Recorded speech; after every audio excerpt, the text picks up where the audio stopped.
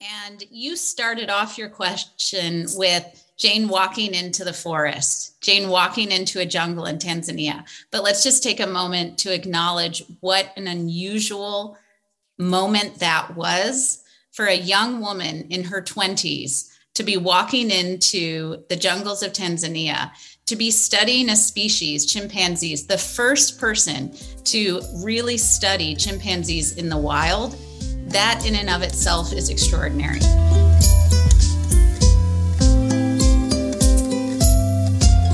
Welcome to The Possibilists. The Possibilists is a podcast collaboration between the Smithsonian Earth Optimism and Pelecanus. The Smithsonian Conservation Commons Earth Optimism Initiative is changing the conservation narrative from one that focuses on problems and perils to highlighting impactful solutions. By celebrating what's working in conservation, they seek to inspire action and move global community from a sense of loss to one of hope and finding solutions to save our planet.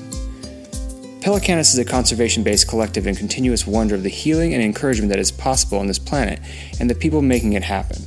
We are committed to telling these stories and demonstrating optimism through science.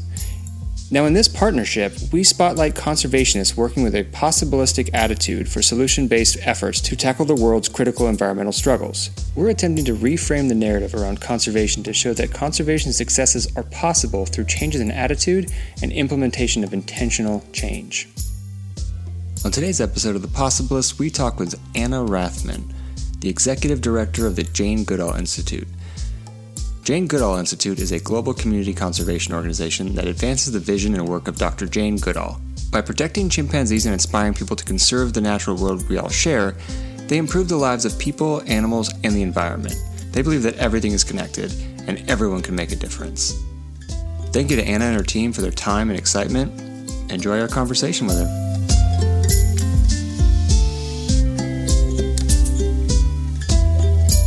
Anna Rathman, thank you so much for joining us on The Possibilists.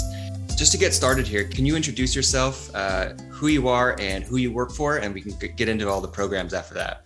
Absolutely. Hi, Austin. Thank you again so much for the opportunity to be on this podcast. I love your concept. I love your content. I love that you guys are bringing this kind of discussion out into the public sphere. And I think there's so much need for positive stories, for hopeful stories, and for really believing what can be possible. So thank you for the opportunity to be on this. My name is Anna Rathman. I have the great privilege and honor of being the executive director of the Jane Goodall Institute's U.S. office. We are one of 26 offices around the world, which is wonderful, and it provides this beautiful kind of global mosaic to Dr. Jane Goodall's work. And I'm very privileged to be a part of it all. I think that the first, it's a kind of a big question, maybe difficult to answer, but how do we get from Jane Goodall walking into the forest of Tanzania to then 26 offices around the world for saving great apes and educate people about these issues and trying to expand from there? How does that even happen? Yeah, well, I will say it happens because of Jane. And you started off your question with Jane walking into the forest, Jane walking into a jungle in Tanzania. But let's just take a moment to acknowledge what an unusual moment that was for a young woman in her 20s to be walking into the jungles of Tanzania, to be studying a species, chimpanzees, the first person to really study chimpanzees in the wild. That in and of itself is extraordinary. So if you start looking at Jane's journey of how did she even get to the point where she is walking into that jungle, and recognizing who she is, the way in which she views the world, this holistic approach to things, it's not surprising at all that her institute that proudly bears her name is one that encompasses the world, one in which, as I said earlier, 26 Jane Goodall Institutes around the world are all working towards we're maintaining the longest running wild chimpanzee research site in the world. That's Gombe. That's where she walked into the jungle. But then we're also managing large landscape-wide conservation initiatives throughout Central Africa. And then we have a program which Jane, it's very near and dear to Jane's heart. It's very near and dear to all of us who are at the Jane Goodall Institute, and that is Roots and Shoots, which is an empowerment project, a project that engages, we say young people at all ages, because it's something where anyone at any stage of life can get engaged and look for ways in which they can personally and then collectively inspire positive impacts in their communities. So to answer your question, how do we get to that where Jane is having this kind of global impact, a positive global impact? And it's really looking at that individual who made the decision to do something extraordinary with their lives, and that's continued. I recently, I think it was in December, we went to the LA County Natural History Museum. Oh, great. And they have that new, I think at the time it was new, the Jane Goodall exhibit, which got my mind blown because they were like holograms of Jane Goodall pointing at things. That was pretty cool. But yeah, I think your idea to take a step back and point out who Jane Goodall is and the impact she had just by doing what she did. I think I just assumed like, oh, everyone knows who Jane Goodall is, but I think you're right. I think we should like actually recognize how huge what she did and has done actually is. I learned a ton from that exhibit, but there's just too much to keep in your head. The best ways to kind of go down the list of what you guys do, and I'll just list them out really quick for what the Jane Goodall Institute does that in terms of programs. There's conservation science, advocacy, protecting chimps and other great apes, environmental education, healthy habitats, roots and shoots, as you mentioned, gender health and conservation, sustainable livelihoods, and then research. I think one of those programs could be an entire nonprofit on its own. Can you kind of go through and just kind of talk a little bit about each one of those, or maybe like your favorite strategic approaches? Well, first of all, let me say I'm so glad to hear that you had a chance to visit the Becoming Jane exhibition at our wonderful partners, the LA Natural History Museum. And it's actually, that exhibition was put together in partnership with the Jane Goodall Institute and National Geographic. Which Jane, of course, and National Geographic have had a long, multi-decade relationship. And so that's been a really wonderful and beautiful partnership. It's actually moving to Dallas. It will be at the Perot Museum in Dallas starting in a little bit later this year. So I'm so happy to hear that you saw that. You mentioned the holograms. It tells a really beautiful story again about Jane. And so many of our projects, really all of our projects, and the evolution of the Institute itself follows Jane's own journey from becoming a scientist. She is a scientist, supporting the research and having a organization that is founded upon good science and a desire to learn more and ask questions, continually ask questions. I mean, one of the attributes about Jane that is so distinctive that I think we can all admire, respect, and seek to emulate is her curiosity. And it's this insatiable curiosity. And that's one of those things that I think all good scientists possess, but that really any individual can possess. That question, seeking to ask the questions of, well, why is something the way it is? Well, let's go a step further, and not being satisfied with an answer of that's just the way it is, of let's seek more. So as we look at the history and how the programs have evolved within the Jane Goodall Institute, it's important to keep that in mind of Jane's own journey as a scientist and then becoming an activist and getting more engaged in advocacy, both for animals, for people, for the planet. All of our programs really mirror those kinds of that evolution of Jane herself. So how it started, the Institute started in 1977, and it was founded in order to really provide support for Gombe, which is the longest chimpanzee research site in the world. That's where Jane did her seminal research. Then in 1986, Jane was invited to attend a conference in Chicago. And Jane frequently talks about this conference as one of those watershed moments in her life. I think as we all reflect back on our lives, we can point to a couple of crossroads and moments where maybe it was a conversation, maybe it was a decision, maybe it was an opportunity presented to us, but we can point to these points in our life where things changed. And for Jane, that was in 1987 at the Chicago Academy of Sciences. She was invited to a conference there to talk about chimpanzee conservation. And it was at that conference that Jane really credits that she stepped out of just viewing herself as a passive researcher or as a scientist. And she assumed the mantle of a conservationist, of an advocate for the animals and for the landscapes in which they live, which incorporate human communities. So after that point, after the 1980s is when you start to see the Jane Goodall Institute really engaging in projects that are supporting large landscape-wide conservation initiatives and doing it in a holistic approach of recognizing that to save a species is a small focus. It's really more about what is that ecosystem, what is that community in which that species is a part of, and that's going to include people. That's going to include livelihoods. That's going to include reforestation efforts.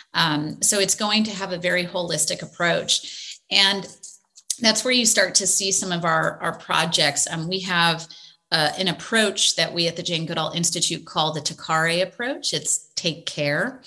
And this is something where it's commonplace now within the vernacular of the conservation community that we talk about community-centered conservation initiatives, right? We talk about engaging local stakeholders. We talk about those things as being a standard. At the time when the Jane Goodall Institute initially started its landscape-wide conservation, that was not the case, but it was always Jane's approach is let's sit down together with the stakeholders, with the communities. Let's have conversations about what their needs are, what their livelihoods are, and let's bring them along in the conversation of why is it important to protect a landscape that includes some remarkable wildlife. And so that TACARE approach has always been a part of the Jane Goodall Institutes. And then, of course, Roots and Shoots is really that forward-looking, those ripple effects that happen when you engage young people of all ages, when you engage them and creating positive impacts in their communities. That's where Roots and Shoots came from. That's where that evolution came from. And Roots and Shoots is one of these beautiful projects that, much like Jane's whole approach is holistic, Roots and Shoots encourages that kind of cross-disciplinary, holistic approach to problem identification and solving. So I couldn't help but think about, a little over about a year and a half ago now, we talked with Dr. Gladys Kalema Zikusoka out of Uganda. And people compare her or kind of call her the next Jane Goodall because she's doing very, very similar things with the gorillas in Uganda. And so, one, the fact that someone as amazing as Dr. Gladys is saying the next of anything else, that anything else is someone as huge as Jane Goodall. And my mind immediately makes the connection there is it's two women leaders in conservation. And as you kind of mentioned with Jane Goodall, that was not really a thing. And the fact that we're kind of making that shift, we're talking to you right now, I find those two people are like perfect role models and examples of how we take that holistic approach and how successful it can be. Right. Yeah. And I'll come back to how you just ended that, how successful it can be. And that's what's really beautiful about having long running projects, is that you can try things and you can watch over years, over decades, what these successful approaches are. Engaging local stakeholders, and local's kind of a subjective term, because is local just the immediate community who's having interactions with the wildlife, or is local the region, is local that part of the world, or so that can be a very subjective, but really looking to engage stakeholders, looking to answer the why it matters. That's so critical. And if you can speak, Jane often talks about speaking to the head and to the heart, that you can argue a point and you can provide all kinds of substantiated data that's been peer reviewed, and oh my gosh, this is the best of the best. And you're really speaking to someone's head. But if you speak to that why does it matter? Why are these landscapes important? Why are these populations of wildlife important? That's where you're going to start to see that kind of engagement where you can have that long-term success. And it's because of the engagement of local communities. It's because it's a lot of humility. It's listening and approaching it in that way. I was lucky enough, I think it was 2010, 2009, Jane Goodall came to my undergraduate university, and I was able to see her talk where she did the chimp. The pant hoot. Yeah, exactly. The hooting. And I won't do it here because I want to blow everyone's. I think you should. Yeah. I think you should. I'll recommend people go see the exhibit. They can hear her do that. And so much, even back then, so much of what she talked about is hope. And, I think that's the name of her book. And I think that, correct me if I'm wrong, but the podcast that she now puts out is called Hopecast, which I wish I'd thought of that first. And so, and maybe we can relate this to the Roots and Shoots program, but what? And I'm not asking you to speak for Jane Goodall as a person, but what is it about that the idea of hope and through these programs that she found so important and has been pushing so hard for decades? Yeah. Well, I'm so glad that you're bringing this up, because hope is that connective thread that runs through all of the work that we do at the Jane Goodall Institute. And it's really led by Jane herself and the approach to life that she has, where hope is not, it's a verb. Hope is a verb. Hope inspires action. Hope is the antidote to a passive kind of acceptance of a challenge in front of us. Hope is what gets someone up and moving and believing that they can summit that mountain in front of us. Because in so many of these challenges, we see this in conservation, we see this throughout all aspects of our lives. Challenges are complex. They're complex. They're it's not clear what the solution is. But if you have hope, that's going to allow you to engage in a way that that if you've lost that, you may as well throw in the towel. So for Jane, I think that, again, it's something that she talks a lot about. It's a title and a word that she uses and a theme that she uses often. You referenced Jane's podcast, the Hopecast.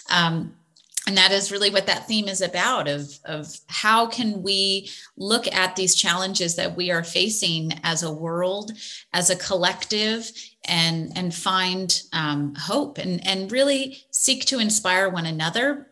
Because there's the saying of misery loves company, But the flip side of that is hope is contagious.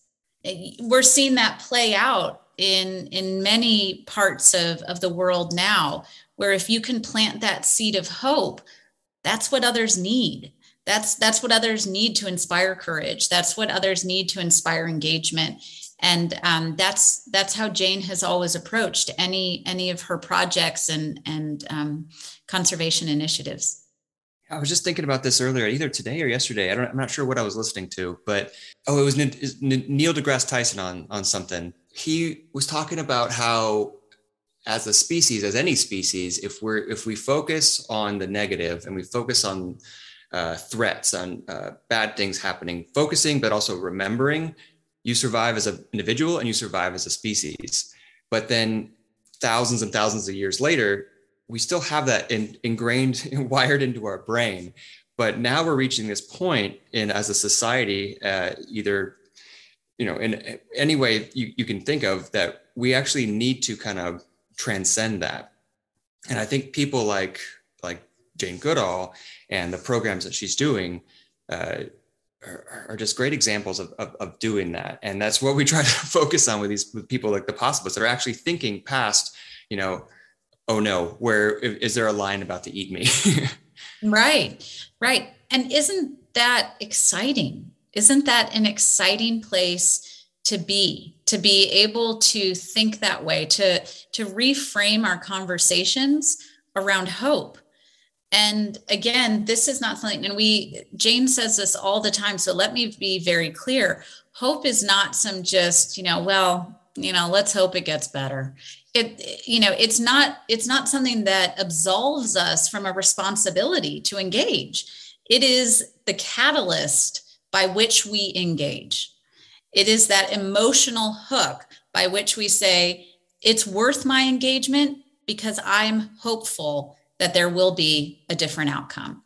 And I think that's the really beautiful thing about the way that Jane approaches her work, the way her message to the world and all things surrounding this. Hope is a verb. Hope is the catalyst to action. So, I would still be scared if a lion was chasing me, though. Let me just say, you get that and that's example. Where you appreciate the genetics that have been in your body for thousands and thousands of years. That you're not like, hey, what's that coming at me? Like to run or to hide or something. Absolutely. Anyone who's ever had any experience with wildlife, but particularly any apex predators, realizes just how poorly equipped we are. We are not fast. We're not, we can climb, but, not particularly quickly. We have no armor, and it's, I think we all still have that. We should keep that fear, certainly. I completely agree. So, we kind of took that idea that what you mentioned with Jane Goodall, with the hope as being the catalyst, and we call it possibilism. And that's based off of the Michael Soule quote, where he is asked, am I optimistic or pessimistic about the future, environment or whatever? And he says he's actually possibilistic. If you put enough resources toward it, you can pretty much figure anything out. And so I think the basis of that is having that initial hope, because if, like you said, if there is no hope, that's it just ends. So that's where do you go next? So if you actually have to have that hope to then take action. And so I think that idea of possibilism is exactly the same thing. So, again, it's a made up word, but how does that relate to the work that the Jane Goodall Institute is doing throughout the world, but, specifically in the US? Yeah, possibilism is a wonderful, wonderful word. And I love made up words. So I think it's wonderful.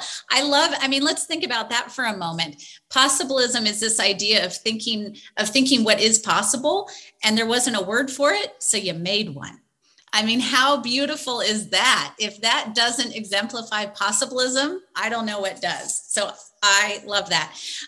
Our projects within the U.S., I know I've mentioned about our large landscape conservation work, and obviously our work with chimpanzees in the range in Central Africa. The Jane Goodall Institute also has projects that engage and interact with the local communities in which we find ourselves, which for me is the United States. I am one of 26 others. And so these programs are engaged around the world, and it's really through Roots and Shoots. And Roots and Shoots is where it allows an entire community to be involved in a way that is beneficial to them. So I spoke a little bit about Jane's approach to the conservation. We call it Takare approach, and that is working with local communities, listening to local communities. What are the priorities of that communities? What are the challenges of that communities? And then where are those opportunities? Roots and Shoots is really follows that same model of empowering an individual to look at their own community, whatever the definition of community is, and look for a way in which they can have a positive impact. And that may look like a lot of different things. We have some of the most remarkable Roots and Shoots chapters all over the world. In the US, it's very active, and they're engaged in everything from from mangroves and doing coastal restoration projects to honeybees, to reforestation efforts, to local cleanups of waterways and rivers, and then bringing together people to learn and to share and to inspire one another. It's really, really a beautiful project, and that's why it's spreading these beautiful ripple effects of hope through each person who's involved and who interacts with them. Sounds to me like there's no limit.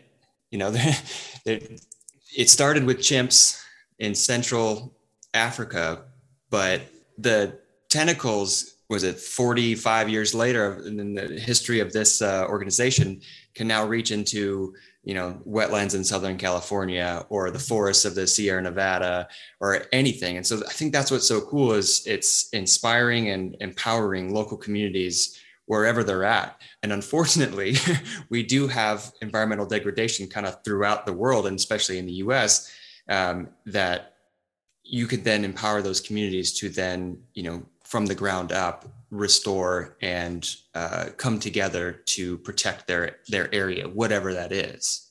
That's 100% right. And it's really celebrating that and celebrating that kind of action, that kind of possibilism, that kind of hope. It's celebrating it. We are working with some communities, some Native American communities as well. And what's wonderful about working, and this is just in the US, we have our colleagues in other countries are working with First Nation, in Canada, and Indigenous groups all around the world. And some of those projects are so beautiful because they are celebrating Indigenous knowledge and Indigenous culture, and bringing that to the forefront and bringing that to a new generation and new audiences, and ensuring that those traditions are staying alive as well.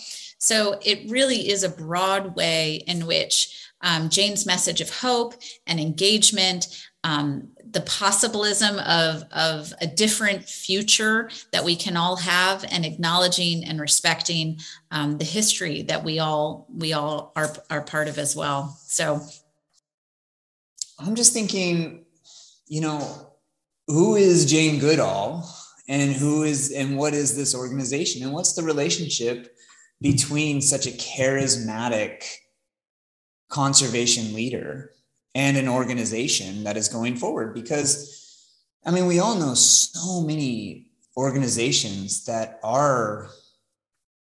they have this visionary that is just full steam ahead and here we go. But there's varying levels of success and failure. And so it takes that extra fame that what I don't know what it is. Is it an X factor, or can you speak to it directly? How are you able to take it from the charismatic leader that Jane is to the organization that you have today? No, that's a great question. That's a great question, because there are so many examples of visionaries who, whether or not their namesake organizations bear their names, but we're behind them. I think there's a couple of things to say about that. First of all, Jane inspires all of us within the organization. She is that kind of guiding philosophy and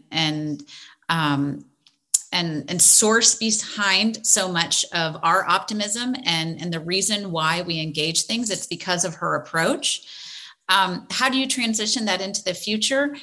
You keep learning from her, and that's what we're doing. And while Jane is in the world and inspiring all of us in the world, that is every day an opportunity to learn, to see something different, and to incorporate it into our way of working as an organization.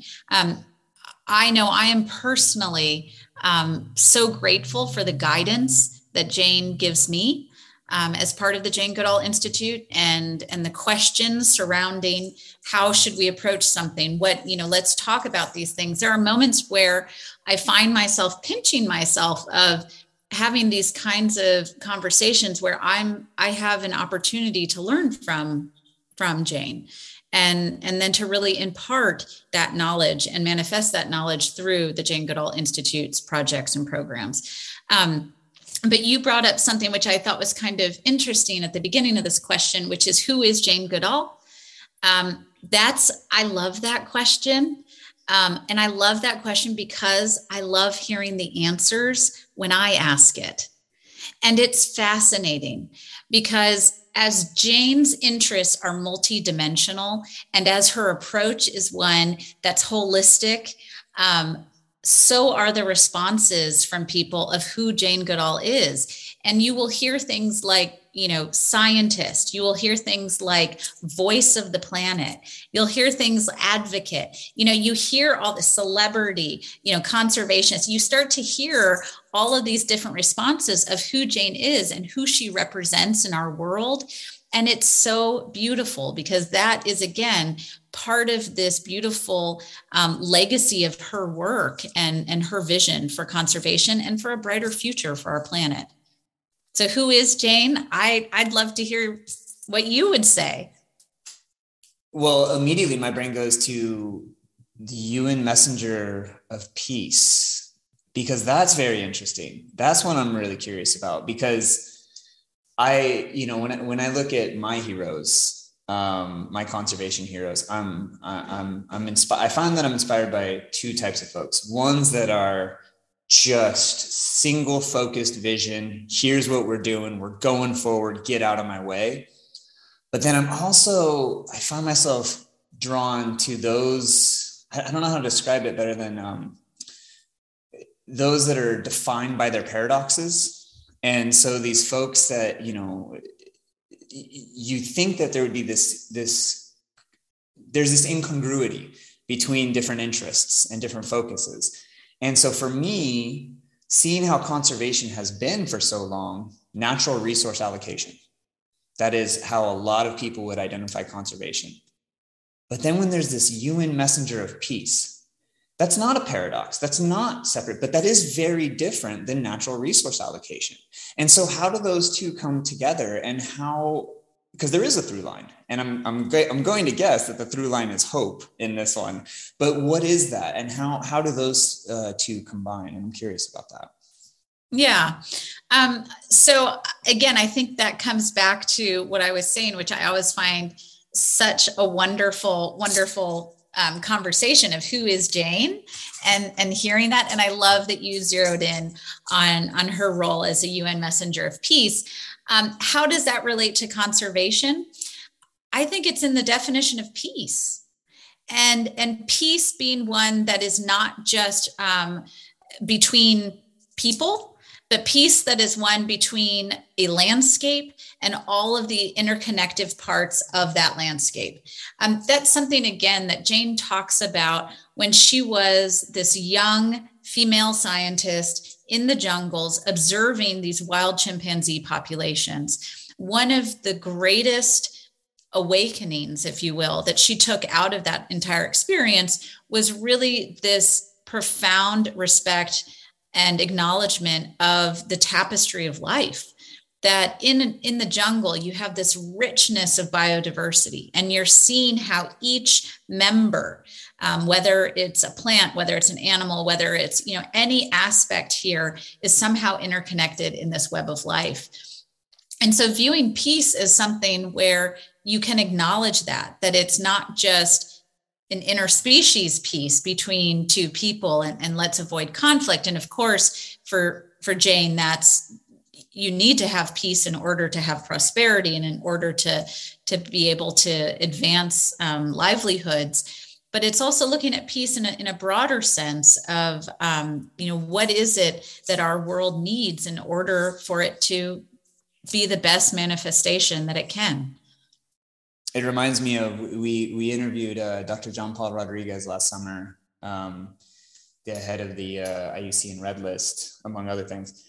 And, one of the things that he shared with us was that he truly, to the core of himself, believes that, it is our generation, it is the people today that are going to fix our environmental problems, our climate change and these kinds of things. And it's with this idea of peace that underlies a lot of it. I don't want to say it's not common, but it's a different perspective toward conservation and toward engaging with the natural world. Right. And I'll use another word that we frequently hear in conservation and in land management: consumptive versus non-consumptive use, right? And I would say that's part and parcel to this conversation that we're having here, because it's really about conflict versus peace. And conflict being that consumptive use, or conflict being, we talk a lot about, again, in conservation, about human wildlife conflict. And that happens, and you see that happen. We were speaking earlier about lions, and there's so many examples between human wildlife conflict with all kinds of species. So looking at that word conflict, and then what is the reverse of that? And that is this peace. So how do we get to a place where we as the conservation community and we as a global community are really seeking to remove those conflicts so that there can be a more harmonious approach to our world in general? And that extends to our environments, that extends to our relationship with animals, and it extends to our relationship with one another. I'm really grateful for that, because that is some of the academic work that I did as well, is understanding conservation not as an extension of natural resource allocation, but conservation is rather an extension of social justice. And if we look at social justice as an extension of who we are as humans, as a humanitarian exercise, then you can see that through line where conservation is trying to understand how we can live with nature, not from a consumptive standpoint. And it's a paradigmatic shift a little bit. And it's one where if we can think that way, if we can engage in that form of thinking, it really does reframe a lot of these conversations that we have around conservation. And it allows for us to think that if that's the goal, how can we get there? And it's just a different approach that can really open up some doors and some creative thinking that's exciting.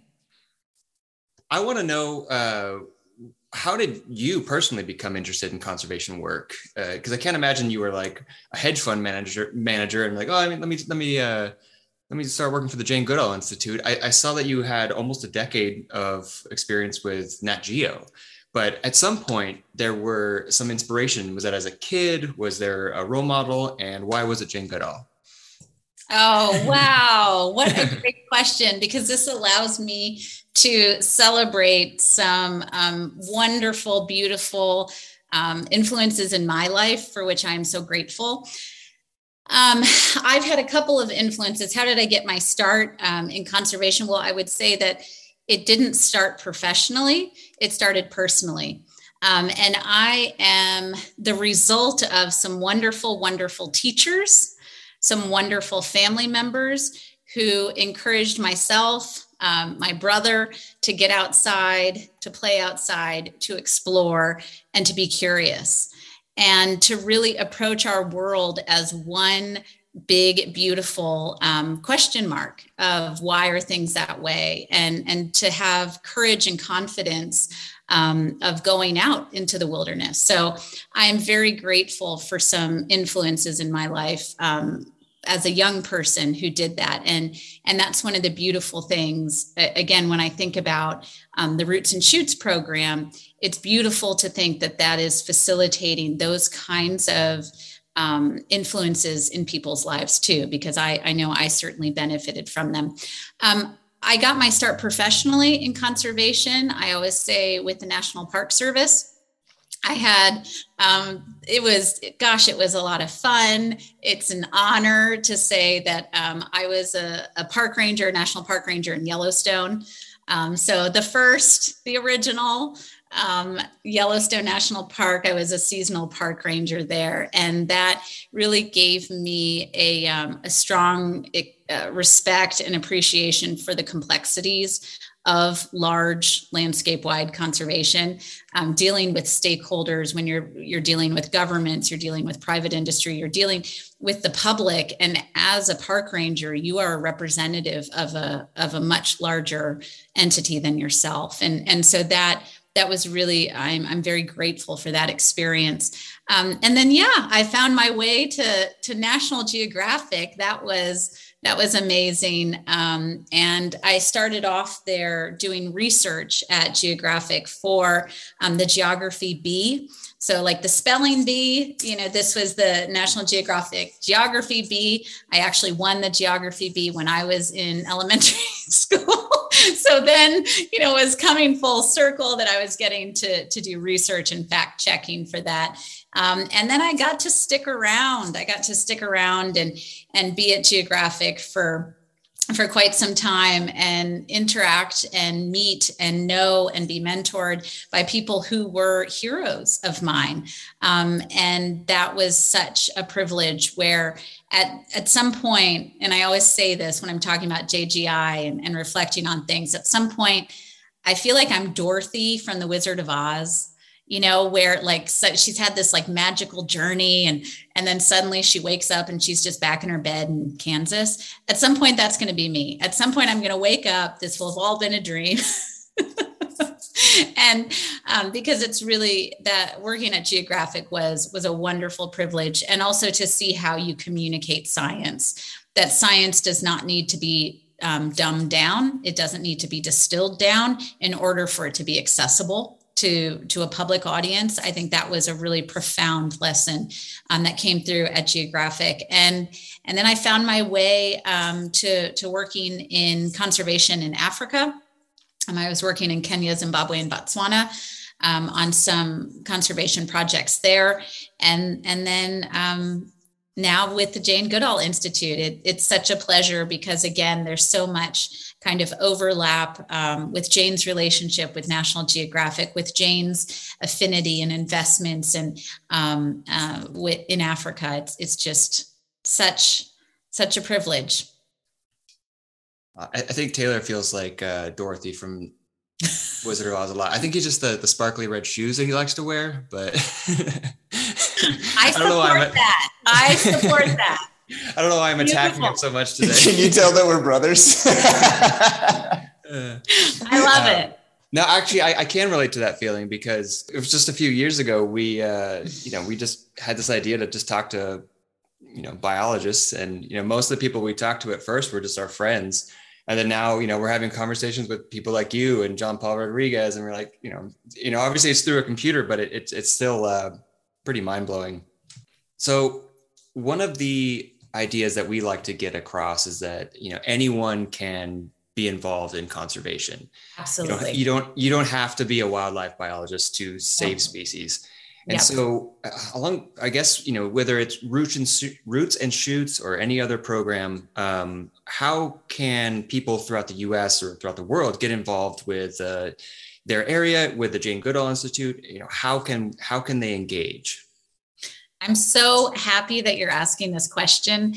It's something that I talk a lot about with people, and which is conservation is one of the most inclusive areas that you can work, that you can engage. In fact, you don't even have to work. You can just be a part of it in whatever way you can. And really, any background, there is something that you can contribute.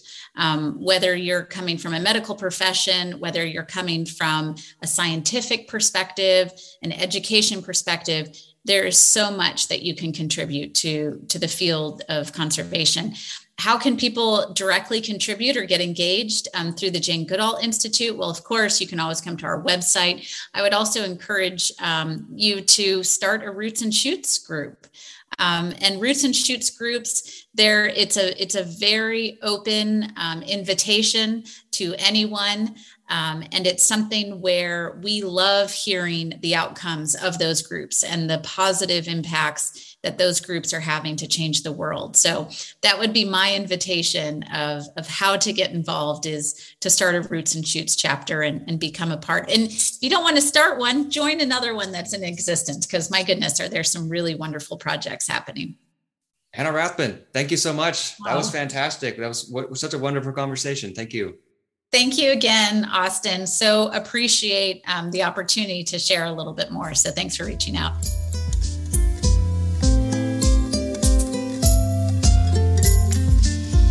Thank you again to Anna and the Jane Goodall Institute. Please look into getting involved with any of their programs worldwide. Hosts and producers for this episode are Austin Parker and Taylor Parker. Producer is Kat Coots. Music was provided by Picture Book Studios. Please like, comment, and subscribe to our page if you haven't already. Thanks again. We'll talk to you next time.